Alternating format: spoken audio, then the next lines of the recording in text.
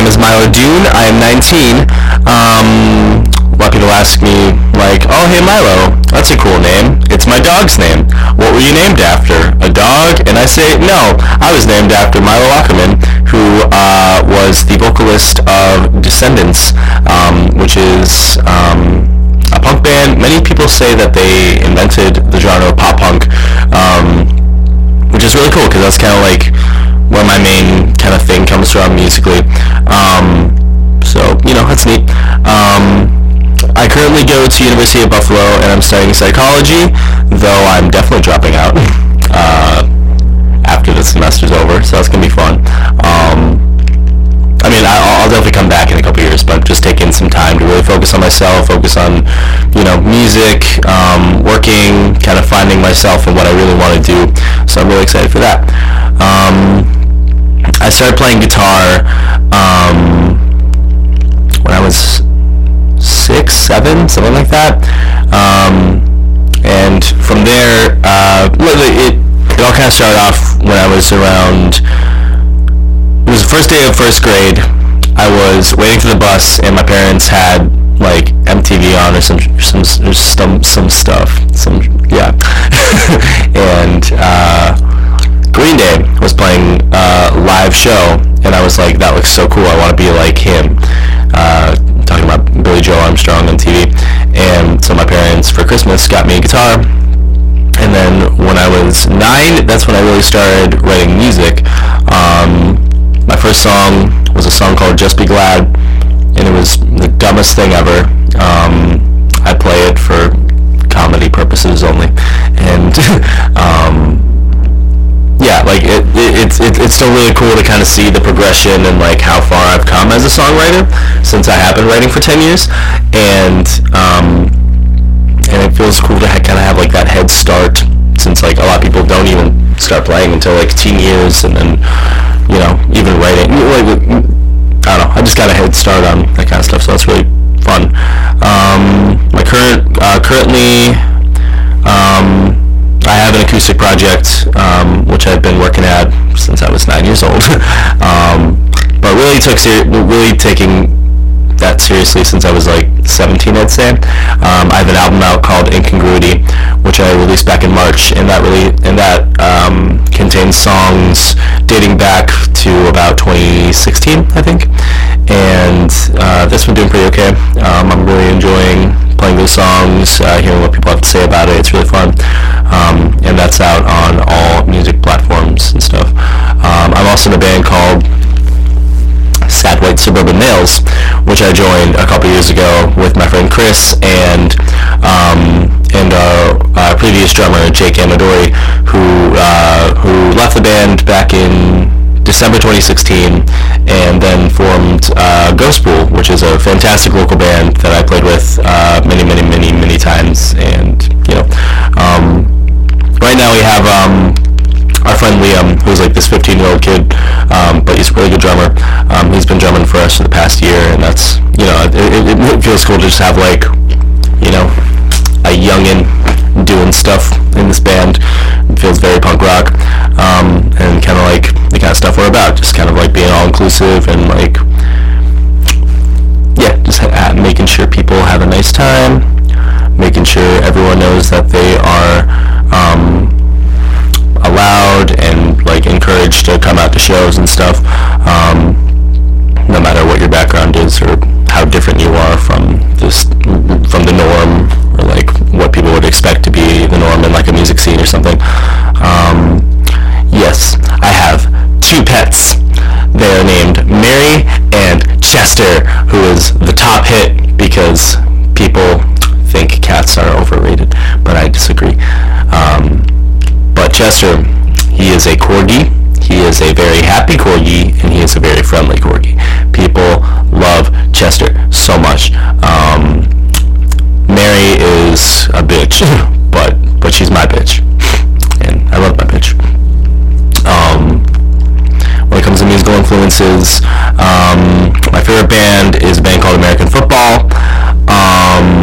They are definitely a major influence for me, stylistically and everything. They've got a lot of cool stuff going on with guitars and just like and just like the kind of equilibrium in the beauty and effort put into different guitar parts that are kind of combined to form this awesome rainbow of just sound, and just puts a lot of color into their music.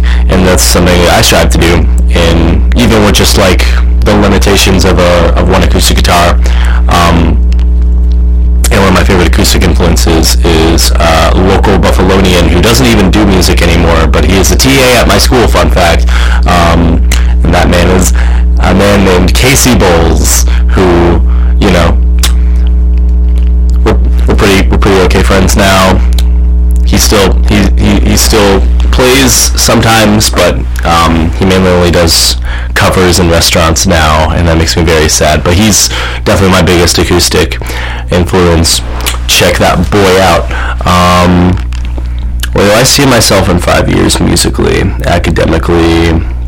In 5 years, let's see. In 5 years, I want to have a few more albums out. I want to form different bands. I want to see what I can do. I basically want to challenge myself, and in 5 years I want to be in a place where I kind of have surprised myself with what I've done, with the kind of things that I do musically. I also want to tour more. I definitely want to tour more. So in 5 years, I want to be able to look back and say I've done a lot of awesome touring, a lot of awesome things musically, and I want to be able to say, let's keep this going. Let's see what we can do next. Academically, I plan to return back to college. I definitely plan to return back to college after a year or two of just working. This is like kind of doing that in itself was kind of an experiment to kind of really see what I really want to do, because I felt kind of lost mentally, and I don't know if college is really right for me, or if it's not. So this is what I'm kind of trying out, because I can always go back, and there's no harm in taking some time off. So if let's say I just didn't do anything musically, or let's say I take a normal person route, which I should, and, you know, plan out my life in a way that isn't like just focusing on this hobby that I'm way too enveloped in. I definitely want to be a psychologist. I definitely want to be like a clinical psychologist. I've always loved helping people with any kind of mental things that they have going on.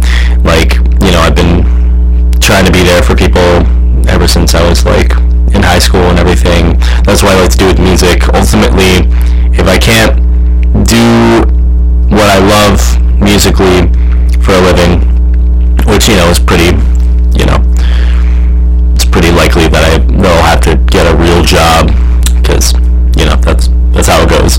It's really fucking hard to actually get a career in music, but, you know, ultimate career goal, make enough money to support myself off of music, and if I can't do that, then be a clinical psychologist, because then I can support myself, and in either way I am helping people with either music or through counseling and all that stuff, and that's when I can really say, hell yeah, my life has some meaning, I am happy with what I'm doing, and I love helping people, and yeah. So that's what I want to do. The favorite show I've played, I think my two favorite shows are torn between two shows. One is the most recent show I played, which was at Buffalo Ironworks on October 26th. I played with my friends in Darth Nader, Scathed, Ghost Pool, Kill the Clock, Talking in My Sleep, and Fernway. And those are all amazing bands and acts, and I love them so much. And like that show, there were like 400 people. It was really engaged. It really just kind of was a nice breather. Not like a breather. It was just kind of like a big punch punch in the face, but like a relieving good punch in the face of just, boom, the Buffalo music scene is alive and well, and that's sick. And then the other show, which is also my favorite, which I'm also tied with, it was a small house show I played in Fredonia, about, what? 2 years ago. No. Wrong Fredonia show. It was, I think it was in the spring. We played it at my friend Chris Egan's house, and it was back in April. It was actually the first show. What? It was my birthday. It was Bethany's birthday in April, I think. April 17th, 24th, 28th, 13th. Hell yeah. That was my second guess. Anyway. Yeah, I played it on April 13th at our friend Chris Egan's house. It was the first show I played after I released my album. I had some time to marinate in Spotify and Apple Music and all that stuff, so people were able to really hear the songs, listen to the lyrics, all that stuff.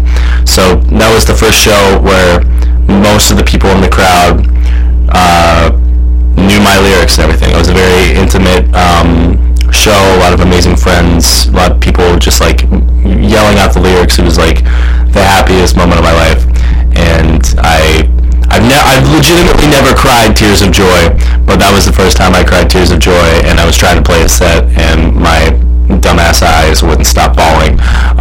But it was really fun. I love that show, and there are no more questions, so back to you, Chet.